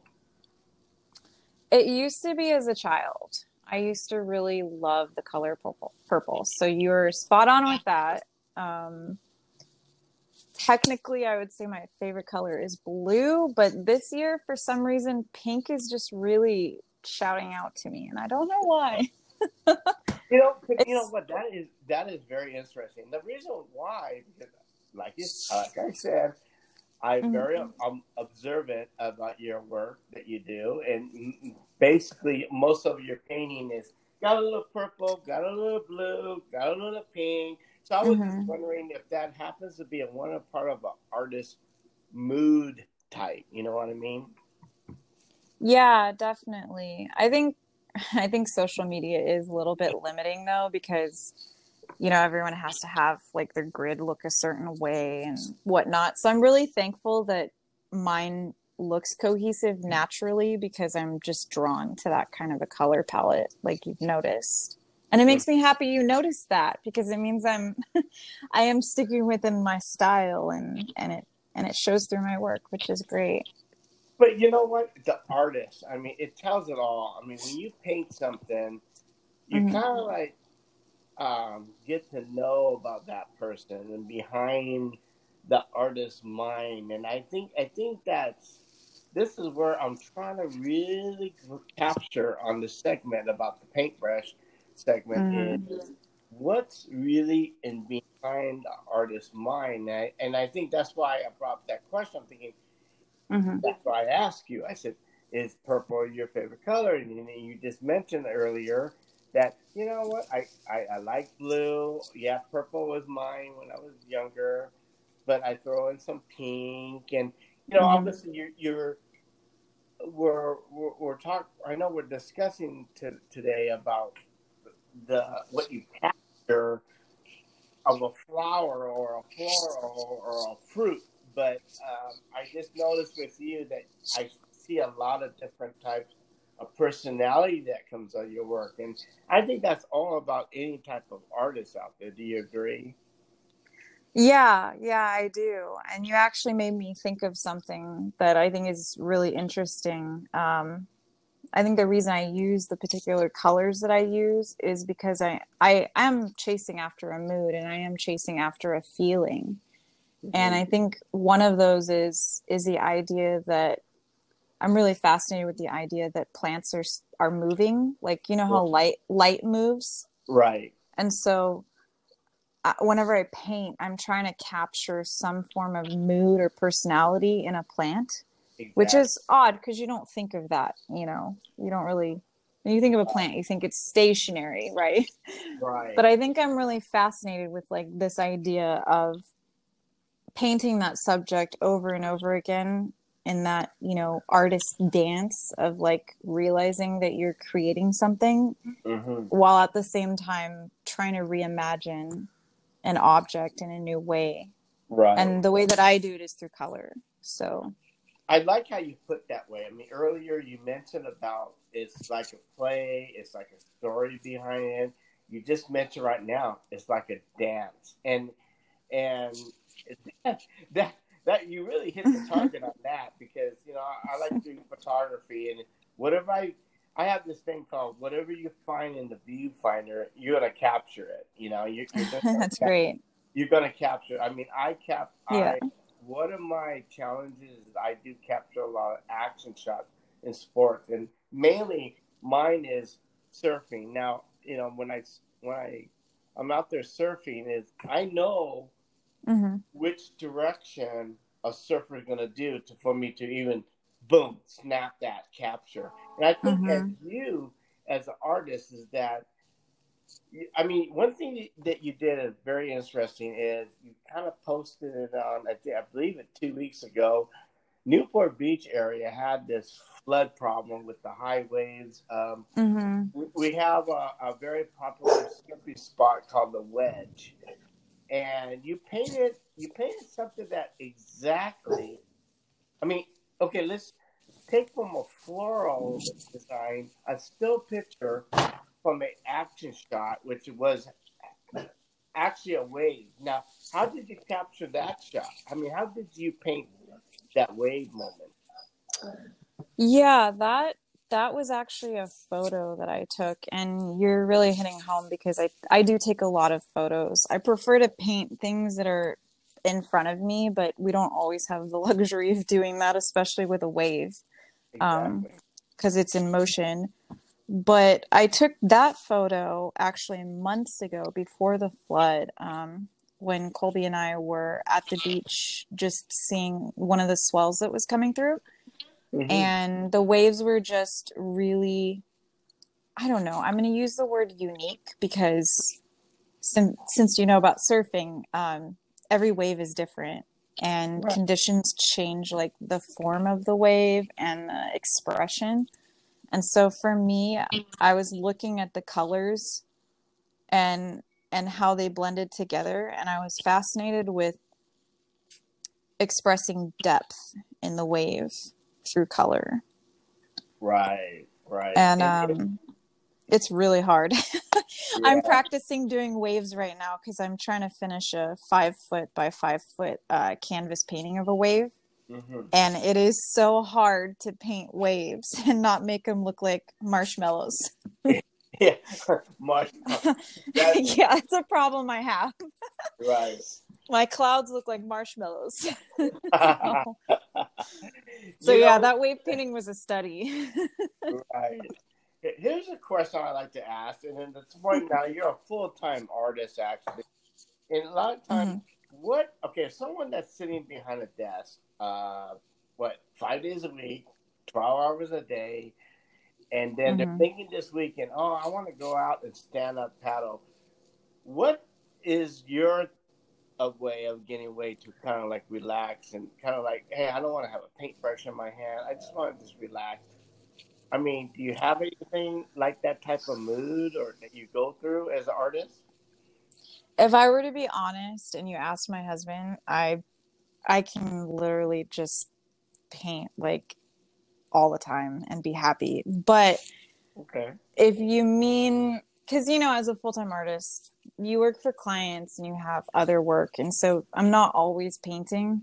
I try to develop ideas every single day that go towards pattern design or go towards like a fine art project or a painting that I want to develop. Right. But a lot of my day does involve like admin and being at a computer. Mm-hmm. So your question is very appropriate because I do go surfing quite a lot with my husband to be active and just completely remove myself from my work, because I do work from home, so it's like your work is always here. Right. So surfing would be like the unplug that we do together as a couple, and I get to disconnect. Okay. Yeah. Out of all fairness, okay, I see where you're getting. But I could paint night and day. I could paint like all day, every day. Okay, but here's another fair question: is when we surf, everything that you guys catch the wave, I'm sure you're not thinking about something about at home, or you think about a painting. But now I understand that you do some stand-up paddling. Yeah. Okay. Yeah, I do. Okay. So, yeah, I actually stand up paddle surf. So we paddle in the bay sometimes, but we mostly paddle in the ocean and surf. So yeah. Okay. Let's take this now. Now, see, I'm trying to really dig deep into an artist's mind, and what I'm trying to get at is that when you're on the still water, now the area like let's say a marina, and you stand up paddling, are you thinking about anything that you see in someone's like I mean, I'm sure you're paddling by these nice homes that has a dock, probably a nice garden. Are you thinking at that moment about some kind of painting, capture that? Oh, I want to do that when I get home. Yeah. Okay. Yeah, definitely. Yeah. I mean, when I'm surfing, not so much, but when I right. Pretty much all throughout the day, I see things that I want to capture, just like the photographer's eye. Like you, right? You see so many things that you want to capture in some sort of essence. Exactly. Now, if anybody out there want to follow Annalie Hyatt, by the way, Annalie Hyatt has on Instagram. Why don't you share your Instagram IG? Idol. Yes. Thank you, Gary. So if you want to follow me, my handle is dreamin.color. And I also have a Patreon account. So I I've been invited to teach some courses in the local community on like digital art and everything. So I've been developing my Patreon account so that I can open it up to a wider audience and people can learn more about just watercolor and digital art and all of it. So I'll have some courses on Patreon. So you can find me there. My handle on there is AndalyM. So it's patreon.com/AndalyM. Nice. So then, as a full-time artist now, obviously you made this into a business type. Do you sell some of your work? Do you enter a lot of these trade shows? Obviously, right now that we are not able to get out there to show our work. But what have you been doing before the COVID-19 started? Yeah, definitely. That's a great question. Because for me, it kind of grew into the trade show business. And it started with me having an Etsy store where I did portraits on mugs, to be honest with you. That's where my business kind of began, and I was working full time. And then when I went back to my Etsy business a few years later, I started just doing my watercolor art and then surface pattern design. So for me, it's multiple things. So I have a course on Skillshare. I sell my art on Etsy and then also on my personal website. I have you probably saw, but I just posted the new face mask that I developed. I'm putting my art on products now. And then I also have personal clients. So I do a lot of logo rebranding. I get approached for that a lot because people see my style and they want to have that kind of, that mood embedded in their brand because it fits for them. So I get approached a lot for branding. And I think that's about it. Now, if I have, let's say I want you to do maybe some. Okay, let me take this. How about a kind of like a nice napkin, out of material, not a paper napkin, but let's say a napkin that I want to maybe display in my wife's kitchen, or my wife and I want to come to you and have you design something. Is that something that you can do? Yeah, definitely. So I sell fine art prints. It just depends on the type of product. And I've had clients approach me for that kind of thing too, where they want a promotional item or a print or a stationery card, and they just want something custom. So I can actually order those for, one-off commissions. Yeah. You mentioned about a website. Can you tell the folks out there about what your website is?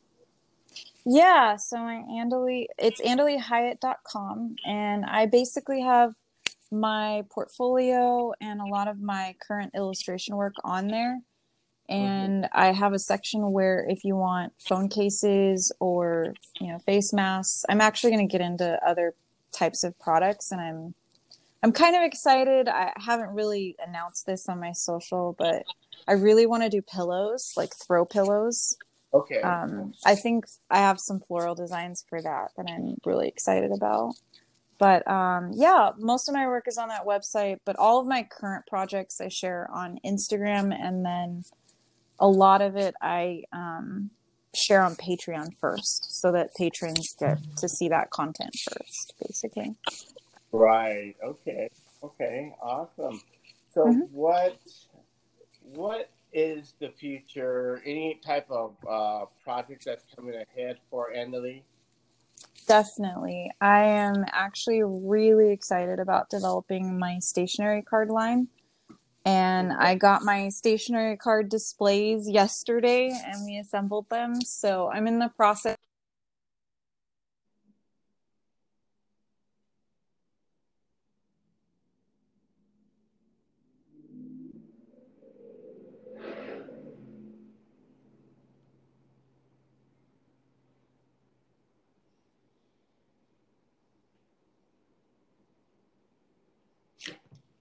Looks like we kind of lost Andaly there. But I just want to thank you for coming on tonight. This is, of course, the segment called The Paintbrush. and Anna Lee Hyatt, as you could mention, and then I will have some more details on her Instagram. So I just want to thank you all for joining in for our Guchikawa on the Guchikawa show of the Paintbrush. So enjoy, everybody, and thank you. I'm going to leave this song with, it's called Wagon Wheel by the artist out of Guam, Joe Guam. Headed down south to the land of the pine, thumbing my way into North Carolina. Staring down the road and pray to God I see headlights. I made it down the coast in 17 hours, picking me a bouquet of dogwood flowers. I'm hoping for Raleigh I could see my baby tonight. So rock me, mama, like a wagon wheel. Rock me, mama, any way you feel. Again, this is the Guchikawa Show. I'm your host, Guchikawa, presented by Anchor FM Podcast. Thank you for joining in. Coming up this Saturday, Kumu Olani from Kaolani, Palau, out of Mission Viejo. Thank you for tuning in. Again, this is Guchikawa of the Guchikawa Show.